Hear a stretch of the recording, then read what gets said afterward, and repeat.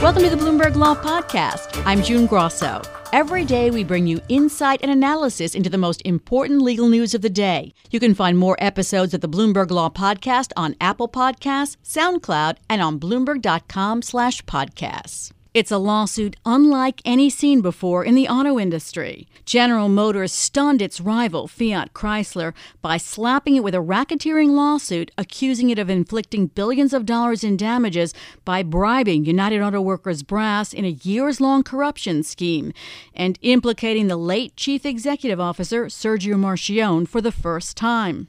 Joining me is former federal prosecutor Peter Henning, a professor at Wayne State University Law School. Peter, big automakers are used to dealing with major litigation brought by regulators and consumers, but not brought by one another and not involving racketeering. Tell us about the lawsuit. Well, what General Motors is doing is taking a very aggressive position, and they are claiming that because of corruption in the UAW and in the upper reaches of Fiat Chrysler, that Fiat Chrysler got a much better deal in the 2015 labor agreement than General Motors did, and that gave them a much better cost advantage over General Motors. They even have a graphic in the complaint showing the differences between what Fiat Chrysler had to pay for its workers, including temporary workers, and what General Motors had to pay. So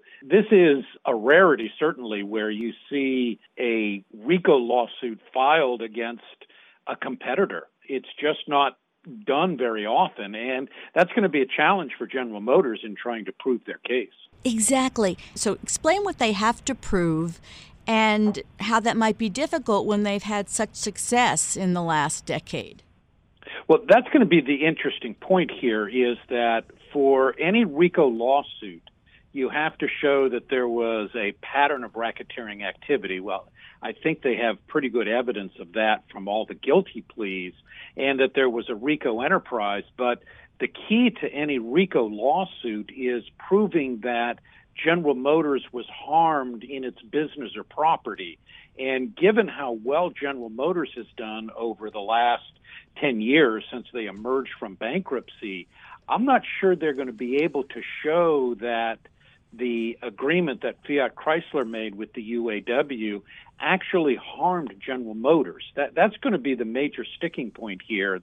How are they going to show that they were hurt by an agreement made between Fiat Chrysler and the UAW? So that, I think, is the biggest challenge that General Motors faces in this case, is proving that their business and their property was harmed by what Fiat Chrysler did. Does GM have an advantage because of the long-running Justice Department investigations into financial wrongdoing at the union and Fiat, and also those guilty pleas you spoke of? Certainly, that helps prove the pattern of racketeering activity, which is one of the keys to establishing a RICO violation.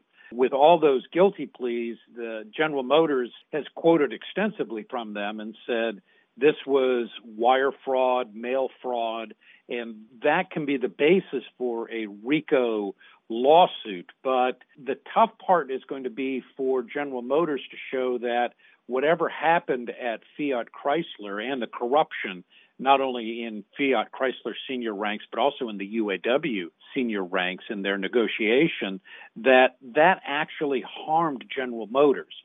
General Motors is kind of the fallout here, that Fiat Chrysler got a good deal out of it. They got to use temporary workers and things like that, and that was a real bone of contention in the recent negotiations.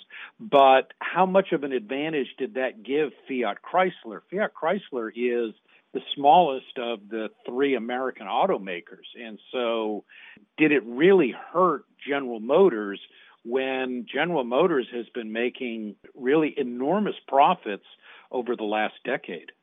Peter, should the UAW be a part of this lawsuit?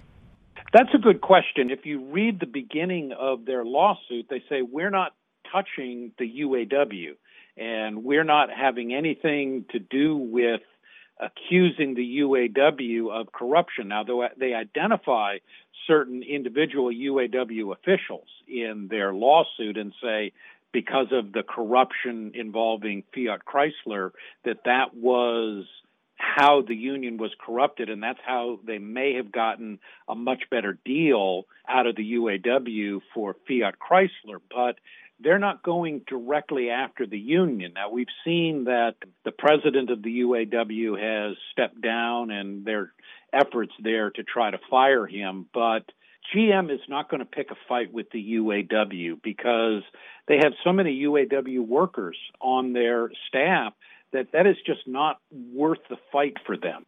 But if you're alleging racketeering involving Fiat and the union, how can you leave the union out?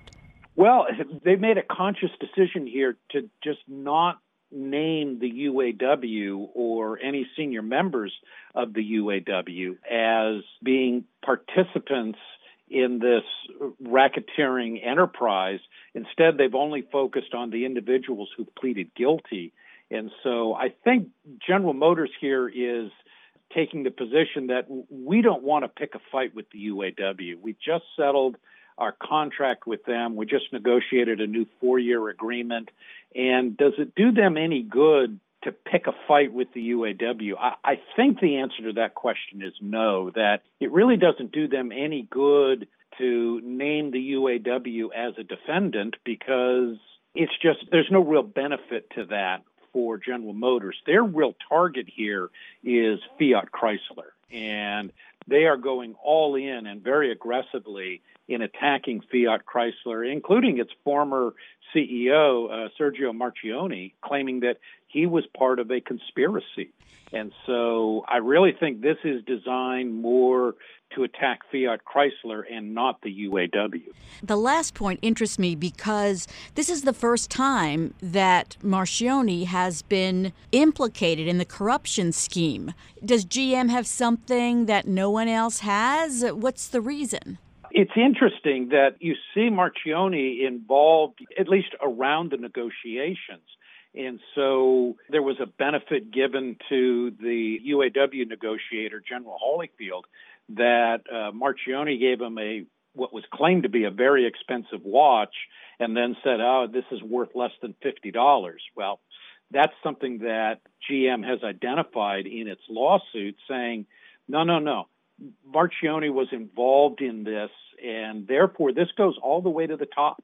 And so to prove their conspiracy claim, their RICO conspiracy claim, they need to include senior Fiat Chrysler officials in that and show that Fiat Chrysler got the benefit of very friendly negotiations with the UAW. Fiat Chrysler says that it was astonished by the lawsuit, denied the allegations, and said it assumed that GM was trying to disrupt contract negotiations with the UAW and a proposed merger with Peugeot.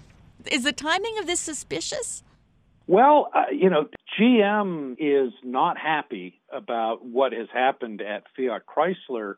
You look at the timing here, and it's while the UAW and Fiat Chrysler are in the middle of negotiating their agreement. The UAW has already settled with General Motors and Ford, so there's only one left that they have to negotiate with. So if I'm Fiat Chrysler, I am very suspicious of the timing of GM's lawsuit, but GM has decided that they are going to be very, very aggressive here, and we'll see what comes out during the course of discovery in this case if Fiat Chrysler is not able to get the lawsuit dismissed at an early stage. And so this could drag on for 3, 4, 5 years. RICO cases are not quickly resolved. They often take a great deal of time because you have to prove the pattern of racketeering activity and the RICO enterprise and a harm to your business or property. So all three of those are not going to be easy to prove,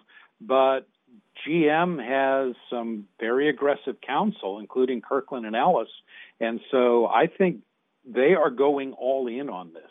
Thanks, Peter. That's Peter Henning, a professor at Wayne State University Law School. Thanks for listening to the Bloomberg Law Podcast. You can subscribe and listen to the show on Apple Podcasts, SoundCloud, and on Bloomberg.com/podcast. I'm June Grosso. This is Bloomberg.